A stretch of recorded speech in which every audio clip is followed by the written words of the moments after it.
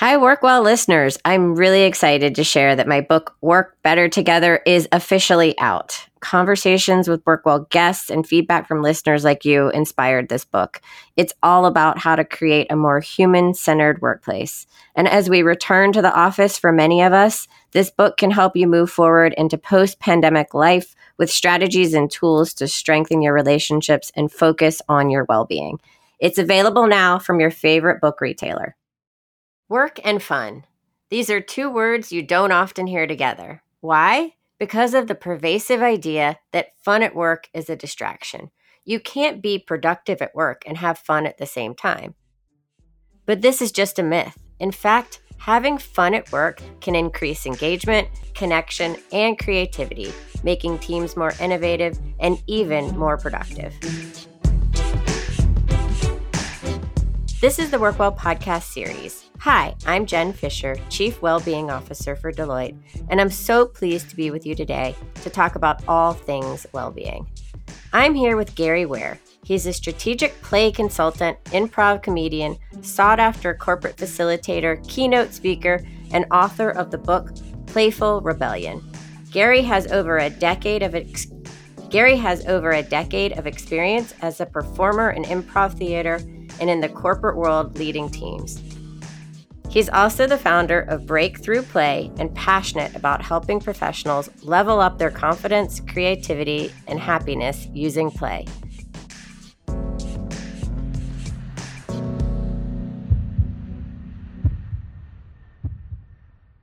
Gary, welcome to the show. Thank you so much for having me. I'm so excited. I'm really excited. I'm excited about this topic. We're going to have a lot of fun, right? Oh, hopefully, yeah. To put the pressure on. So Gary, tell us about yourself, tell me who you are, where you came from, and then tell us how you became passionate about play and fun. Awesome. Yeah. So my name is Gary Ware. I run a small firm called Breakthrough Play, where it's our mission to use playful methods to help individuals and teams level up all areas of their life so they can be more creative, collaborate on a better level, and at the end of the day, just be their authentic self. This isn't something that I set out to do. Matter of fact, my training in education is in marketing and communications. And I thought I was going to be like the next Don Draper. Tell me, wait, I got to stop you there. Tell me about the next Don Draper. I got to know more about this. Yeah. And so this was actually pre-Mad Men, but I, very creative individual. I thought I was going to, graduate from art school. I went to the Art Institute in Los Angeles, get hired at a top agency and just ride the wave and then, eventually, be a big executive in that world. Now, don't get me wrong. I did that and it happened really fast. And I found myself sitting at my desk. At the time, I worked for this large independent digital marketing agency. I was a director. I had, I think under me, I had about at least 20 people that reported up to me. And I felt like a fraud. I was like, oh my gosh. People are going to find out that I don't really know what I'm doing. I'm a bad manager. And it's interesting because I got all the things that I set out to do, but I felt miserable. I was burning myself out. And I had a conversation with a mentor of mine.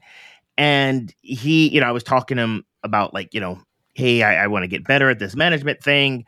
I was really good at my job. And then all of a sudden they thought I can deal with people. And then now I have this huge staff and I don't know what to do. And he suggested that I take an improv class. And that was the last thing I was thinking that would help me. I thought he was going to suggest some sort of leadership class. And he said, trust me, I think this is going to blow your mind. And so I did. I took this improv class. I was really scared to go. But I'm glad I did, because in that class, it was just amazing. It for 2 hours, I was completely present. We did these weird activities. There were about 15 other people. And I left feeling ecstatic. Matter of fact, when I got home, my wife thought I was drunk. I was not drunk. I just was playing. And that was the catalyst. That was the thing that got me thinking, hey, there has to be something different than this way that as adults, that we're showing up and, we wear these masks where we're telling everyone, oh yeah, we're fine. And, yeah, I can do all this work and I can work, 12 plus hours a day and I'll sleep when I'm dead. However, when, I was in that play-like state, yeah, it's like I saw the world differently. So that was the catalyst of me diving down this rabbit hole. And, I got so hooked on improv that I've been doing it for the last 12 years. I perform it, I teach it, and I've taken the principles of improv and applied it to my work.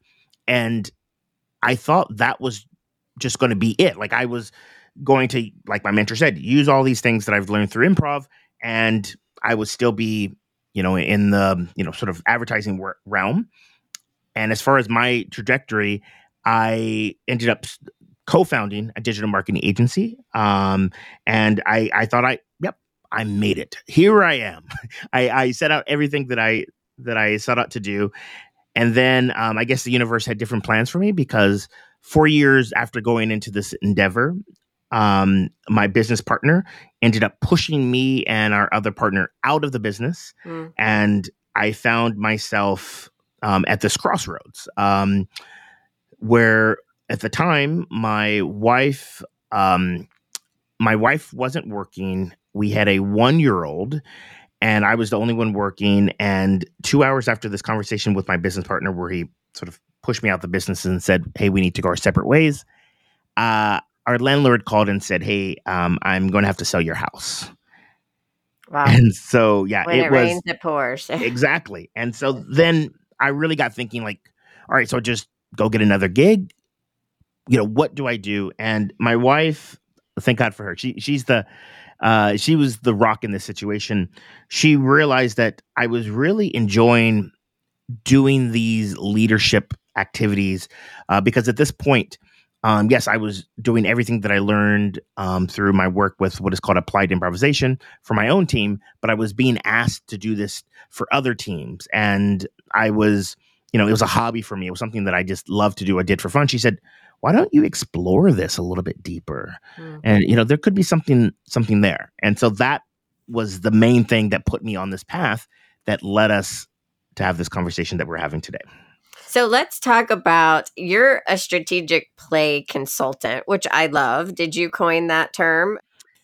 I might have. And it was one of those things where a number of people, are looking for solutions. And then I like to tell them that, yes, I use play, but I use it in strategic ways. And it was something that made it more accessible, and then made it so that people like, okay, we're not going to just play Ring Around the Rosie for 2 hours and you expect us to have a solution. I was like, no. Play is just my tool of helping you get results. And so that's where it came from. Okay. And so tell me a little bit more about like what that is. Like, what does that look like in practice? Yeah. So before I tell you like some examples, if we think about when we were younger, everything that we were learning was through play. I have a 5-year-old now, and he is learning right now. He's in kindergarten. So, he's learning the days of the week and he's learning the alphabets, and it's through song and it's through play. And then at a certain point, we sort of drop that and we get very serious. But the interesting thing about play and playfulness, for your brain, it's like stimulation. And so when you can get into that state of play and playfulness, you can actually get your outcomes and results 4 times faster. There was this researcher, her name is Karen Previs, and she was doing research on neural pathways, and she was working with kids, and she found out to create a new neural pathway. So what that means is, like, say you're learning something, and it's essentially writing the code in your brain so that you can do it without really thinking about it. It takes about 420 repetitions for you to create a new neural pathway, over and over and over again. However, Miss Previs found out that if you can add play, you can get there within 20 repetitions. Wow. Exactly. And that doesn't just stop when we, become adults. We are neotenous creatures, which essentially means that we retain our juvenile features into adulthood, which means that we are wired for play. That part of us that we sort of left, to become an adult, is still there. We may be a little bit atrophied because we haven't done it in a while, but when you can get into a play-like state, because your brain sees it as simulation, you're going to be more likely to, make bolder choices. But the cool thing is you're still creating those neural pathways. And so what I do is I, figure out, all right, what are we working for? What's the variable? And, lately it's been things like burnout, or it's been things like community, or things like communication, things that we've sort of been lacking and we haven't had enough practice with because of the global pandemic as of, the recording of this. Mm-hmm. And so I create and I curate activities that allow people to, quote unquote, play with it in a low stakes environment. And then we can have meaningful conversations where your brain is connecting the dots between this seemingly trivial activity that we did and something very important as, communicating with your colleagues, in stressful situations. So do you, how much of this is it like improv related activities, or can you kind of tell me what that looks like, or give me an example of one? Yeah. So it started as improv because that was, the thing that was the catalyst for me. And I learned a term called applied improvisation. So that is using improv-like techniques to in non-improv contexts. So, things that improvisers use to be able to tell stories without a script on a stage, you take those activities and then you apply it, to an accounting firm working on, again, how to think on their feet and whatnot. Those same activities, again, can correlate. That was the start. But then once I started learning about play and how all activities in a playful way can lead to amazing breakthroughs, then I started getting creative. And I said, all right, if that's the case, what if we did, for example, I was working with a team. He was working with the people within his team. He was the manager, and this was pre-COVID. However, I'm pretty sure there can be a virtual way of doing this. But I had them play a game of Monopoly, and the manager just watched. And I have this belief: how you play anything is how you do anything. And again, afterwards, we had this important conversation about decision making. And how they played Monopoly was very similar to how they made decisions in the work environment. So this, again, because when you're in a play-like state, you are, you're letting your guard down, you're allowing yourself to be vulnerable. And there's so many lessons that you can learn from just playing a game and how you, relate in the real world. So work and fun aren't aren't words that you hear together in the same sentence very often. As a matter of fact, I have heard things like work is not supposed to be fun, or if people are having fun at work, then they aren't working hard enough, or they're not being productive, or they're, pick your favorite into that sentence. Why do you think that is, and how can we change that perception? Like, what's dangerous about that perception? Well, one is outdated. And if we just wind the clock back, a lot of this, sort of came from the Protestant work ethic, where the belief was you should be working 6 days a week, 12 hours a day. And if you are having fun, you're probably doing something that you shouldn't be doing. But then thanks to Henry Ford got us to the 8 hours a day, 40-hour work week. And people thought he was crazy. Right. They were like, what are you talking about? And if only we could really get back to the 40-hour work week now, we'd all think it was amazing. Right? Oh my gosh, exactly. And so again, this was something that was just put into place and no one questioned it because the type of work that we were doing back then was very tactical work. It was very tactical. You follow these to a T, don't do anything other than that. And we're good to go. And the motivators that we had for that were external. And we still have a lot of these motivators today. However, they're not as effective. So these external motivators are emotional pressure, as in, hey, if you make a mistake, you could be fired. Do not make a mistake, things like that. Economic pressure, as in, in the form of bonuses or lack of income, because again, you could be fired, or inertia. We've always done things this way. And so that, again, if you want tactical performance, those are proven ways to get people to do things the exact same way over and over again without any changes. However, we live in an environment where we need to be creative. I can't really think of a job where there isn't some form of ambiguity, something that might pop up that would require someone to think on their feet. And so in order to do that, that's where these sort of playful methods come in. And again, this has been researched for decades. If you want to, sort of study up on that, researchers Lindsay McGregor and Neil Dosey, they talk about this all the time. And this is something that I've adapted into my work. But those intrinsic motivators are play, purpose, and potential. And, play being the big one. And when I say play, it's not just goofing around and having fun, but you see the work as something that you can do regardless of, the outcome. And matter of fact, it's almost like you're getting to the state of flow. Researcher Mihai Csikszentmihalyi talks about flow, and it's very similar to play in that when you're in flow, time flows by, like an instant. You're being challenged just enough, and it's something that is, inherently pleasurable. If you think about any sort of work doesn't feel like work. Exactly. Yeah. And it's possible for that to happen. Yeah. However, when people start seeing that happening, they just, again, we're just running outdated programs, and we see that as, oh, they're potentially goofing off. However, there is substantial data that shows that when teams are in a playful state, not only do they enjoy their job more, they enjoy the people that they're working with more, and they are willing to work harder and longer. And as a leader, aren't those the things that you want? Mm-hmm. Yeah, I mean, from a well-being perspective, I'm not sure harder and longer all the time, but sometimes is good.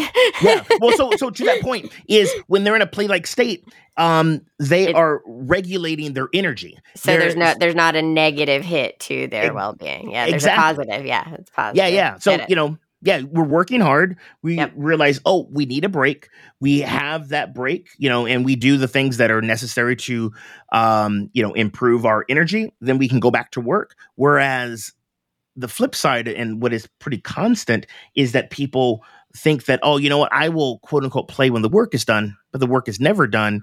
Right. And then they think that they have more energy than they do. And then they work longer without breaks. And then they're not as productive because they're not as accurate. Absolutely. So let's talk a little bit more about kind of your specific methodology. Yes.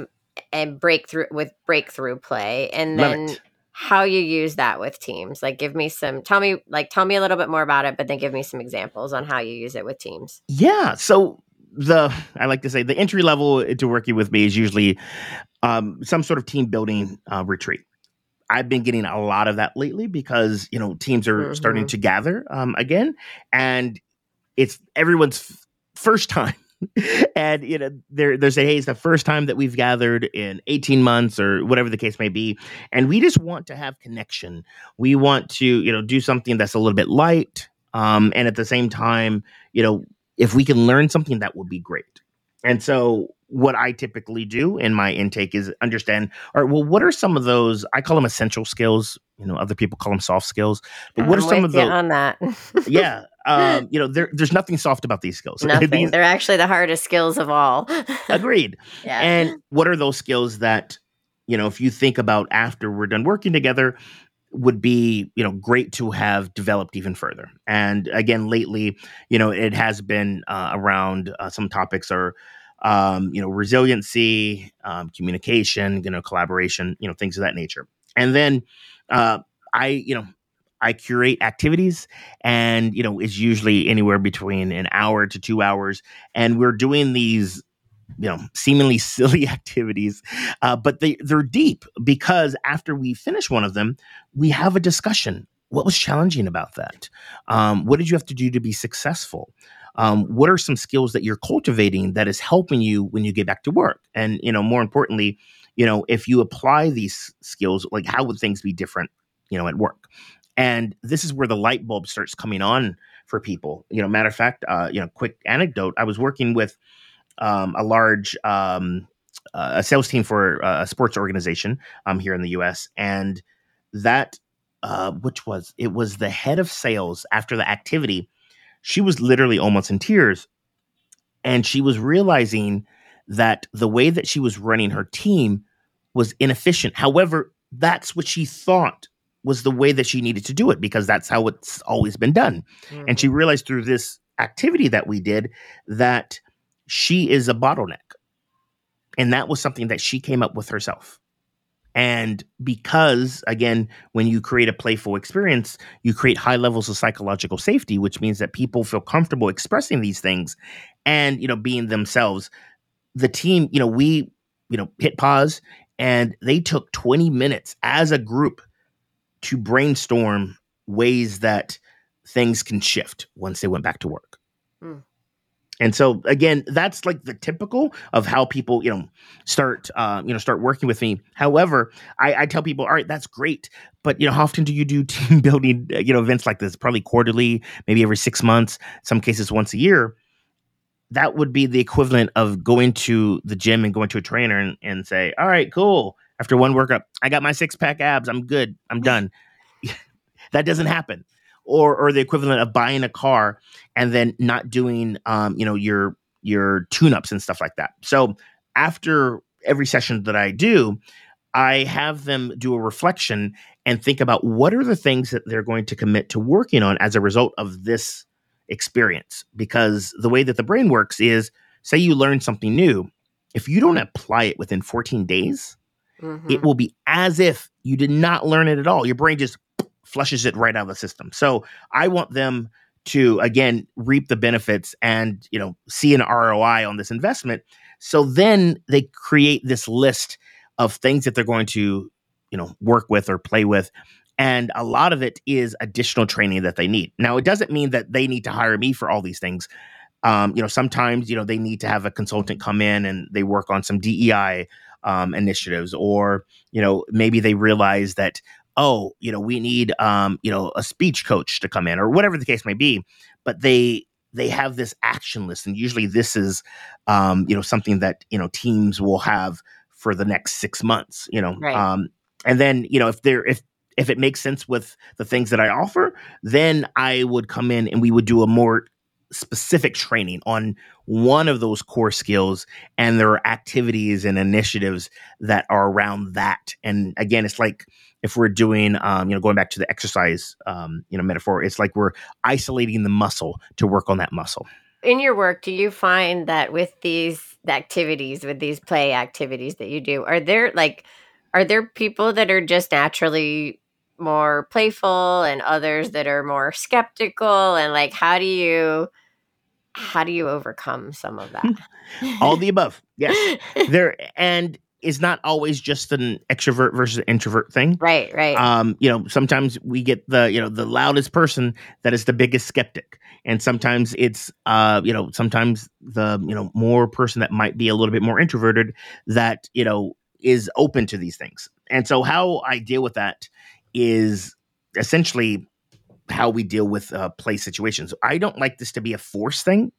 Usually what happens is that a lot of times, I get hired, I get brought in, and people have no idea what's going on. So of course, they come with skepticism, like, oh, it's going to be one of these things, right? We're going to do a trust fall. Is that what we're going to do?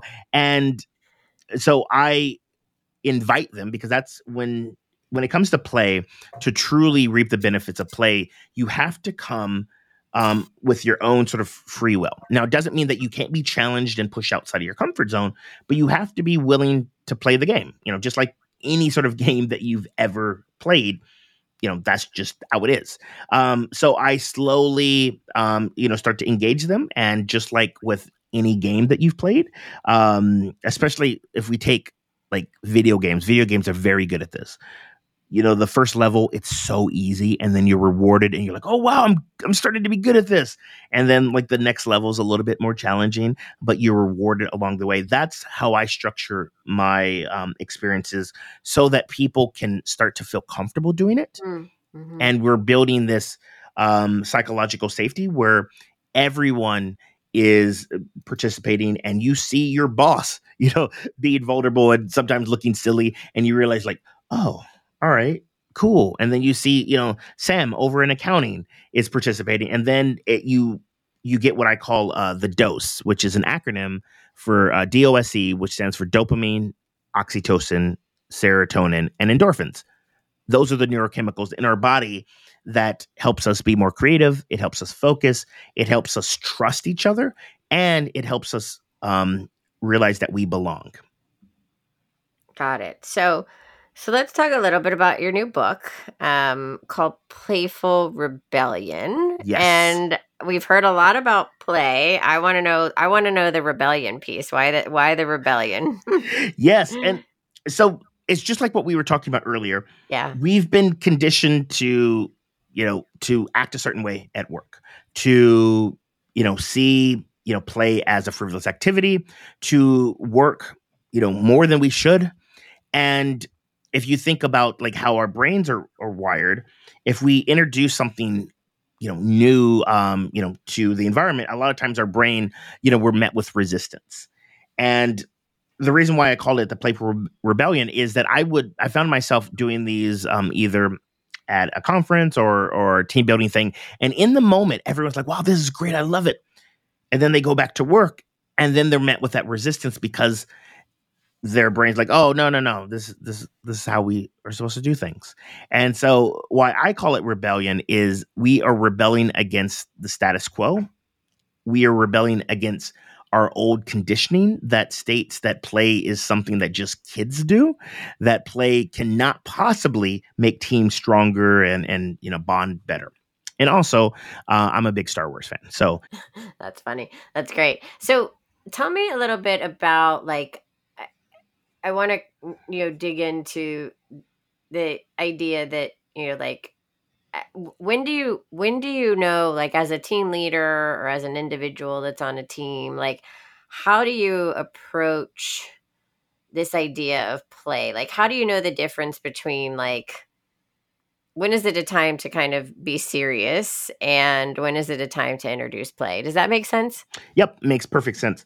Um, it's one of those things where if you think about like what is your method, Mm-hmm. who is the audience, and what is the purpose? So MAP. So, is your method of playfulness, a sort of like a silly email that maybe has some gifts because your purpose is to lighten the mood and your audience is internal. All right, cool. So those are some of the things that I talk to leaders about to help them understand sort of playfulness. So that's the first thing, use a map as a way to understand, like, does this make sense? Sometimes, yes, if you're sending something out to your stakeholders, your stockholders in an organization, that might not be the right audience, for that. And the method, needs to be different. So that is the first thing of thinking about playful moments, but also when it comes to play, as I mentioned before, play is also a sort of form of getting in flow. Mm-hmm. So when you think of your work, how can you think of it as something that you're overcoming challenges? And this is like where we can get into some gamification elements, so that when you get into the work, it's something that you're like, oh yeah, I really want to get into that. And it could be something very trivial that maybe, you wouldn't normally think of it as playfulness. But if you can, again, get into that state of flow, the time's going to go by a lot faster, and you're going to be more efficient compared to if you're just having to slog through and it's just something that is just a chore. And so in this state of play or flow, I mean, is that something that we always have to do with others, or can we do this on our own to create, kind of more joy in our workday? Yes, it could be something that is done solo, or it could be something that is done in groups. So on a solo method, especially because a number of teams are still distributed, maybe Yeah. they're not completely in office. And I was working with, I was doing a coaching session with an individual, and for them, they're prone to like sort of overwork, just because that's just how they've been, sort of accustomed to doing things, and they realizing that they're burning themselves out. And so what we started doing, I gave them a recipe, and I talked about this in my book, of looking at key moments and how can they create almost like a trigger so they know, oh, now is the time to add a bit of play for myself so that I can create the energy that I need to keep going, and keep the work novel. And so the recipe is very simple.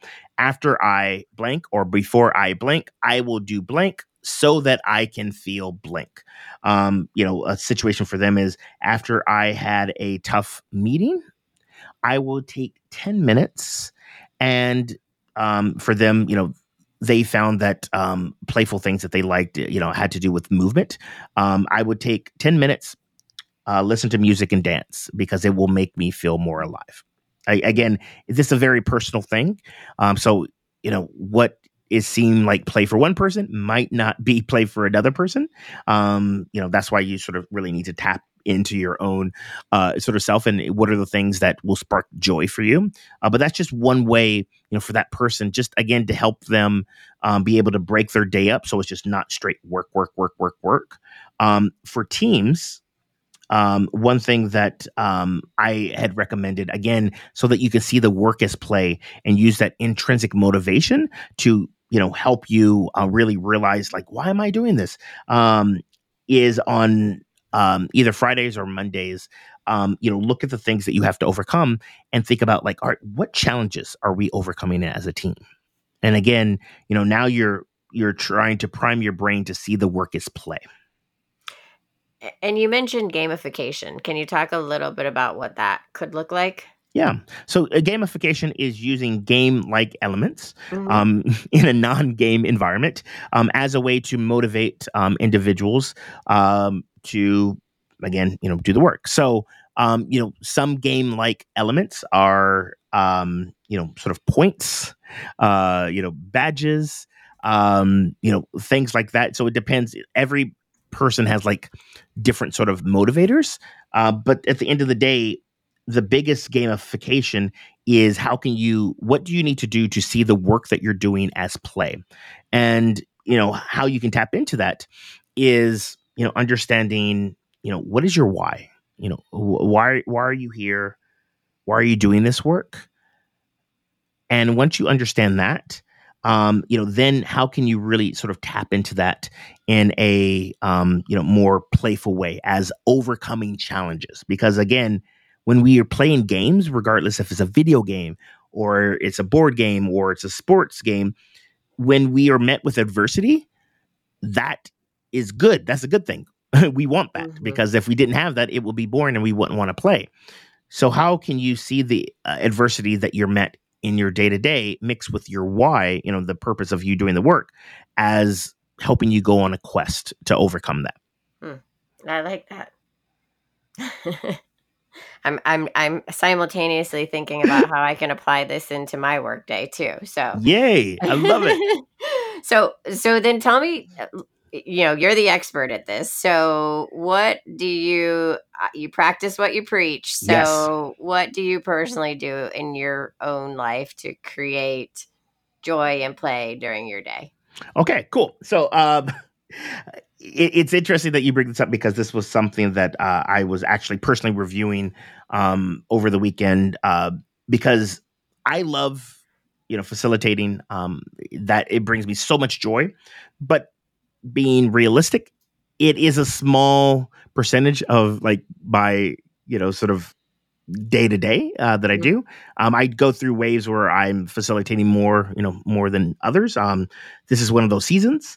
But in times when I'm not, there are other things that aren't necessarily as fun, but doesn't mean that it's not enjoyable. And so first and foremost, what I do for the things that are very sort of trivial, like admin work and voicing and logistics and stuff like that. Before I get into that, I have a playlist that I like to play that again, it takes me back to like my childhood. I grew up in the 80s and 90s, and so I have one of those like sort of playlists, and then I set a timer, and then I say, all right, cool, I got 30 minutes. I'm doing some admin work.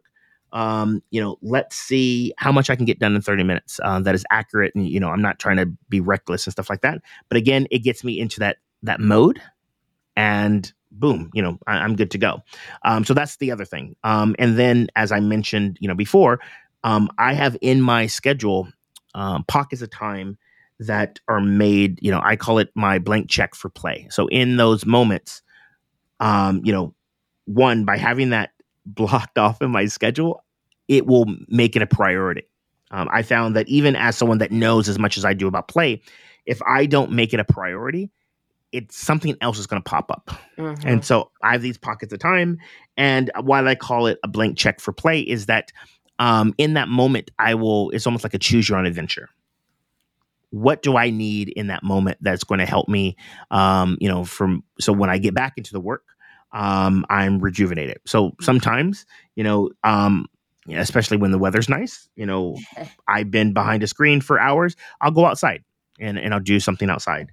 Other times, I personally, one of the things that I loved to do when I was younger was play with Legos. So I have a little sack full of just loose Lego pieces, and I'll give myself 20 minutes. And again, I'm just working with my hands. I'm not necessarily trying to build anything particular, but I'm playing with that. And again, for me, that brings joy for me. That might not be something that is interesting for someone else, but for me, it's play. And that time away from the work and from my desk, is the time that I need, so that when I can jump back into it, I've given my brain a chance to sort of decompress, step away from my desk, and then I jump back in and I'm more focused and ready to go. So that's again some of the things that I do for me personally. And one thing, this is a challenge for a lot of adults. However, there's a lot of benefits for this, and it's something that I still struggle with, and I'm trying to get better at. So it's a type of rest that's called meso rest. So most people are familiar with macro rest, which is like sleep, and that's important. It's important, to get sleep. And I'm not one to say that you need 8 hours, but if that's the type of person, for you, that's great. I'm just saying, get some sort of rest and make sure it's restful. And most people know of macro rest, and the micro rest are the breaks that I talk about in between the work that allow you to sort of fuel up. But meso rest, that's where you step away from the work altogether. That can be in the form of maybe a vacation or sabbatical. And again, that's not necessarily accessible to most people. And so I say, can you pick a day where maybe your schedule's a little bit lighter and you can step away and do something that brings you joy. And so I try to do that on Fridays, where I block out some time so I, don't get inundated with sort of other people's agenda. And then I try to do something that, sparks joy for me. And why that works is when you are away from your sort of work, that's usually when you come up with these amazing ideas. There's research that suggests that people that were inventors and their job were to come up with patents, the inventors that had hobbies came up with 3 times more patents than those that didn't have a hobby. Yeah, I guess that's aligned with why we come up with our best ideas in the shower, right? Exactly. We're not in the work. And so so that is me being intentional about stepping away from the work. Now, like I said, it's it's still a challenge. And because I have that big block of time, usually, it will get by the end of the week. If I'm sort of behind, I'll use that to catch up. But again, I'm better than I was, and I'm still trying to get even more better with this. But I do find by having that and being consistent with that, I am not burning myself out as much as I have been. Yeah. Well, Gary, we are all a work in process. I say Yes. that all the time because people think that I have this whole well-being thing figured out, and I absolutely do not. Yep. I'm figuring it out just as much as everybody else. So I completely resonate with that. Well, Gary, thank you so much for being on the show. I loved having the topic of play and fun and joy, and I think that we all learned a lot from you. So thanks for being on the show. Thank you for having me. It was such a delight. Thanks, Jen.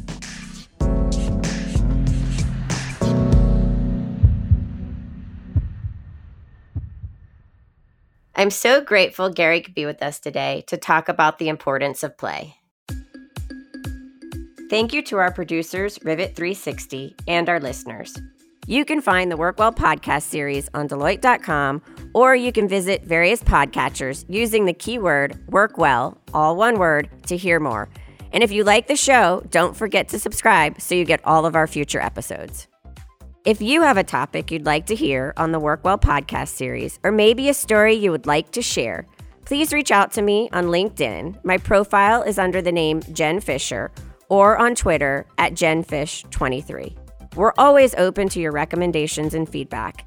And of course, if you like what you hear, please share, post, and like this podcast. Thank you, and be well.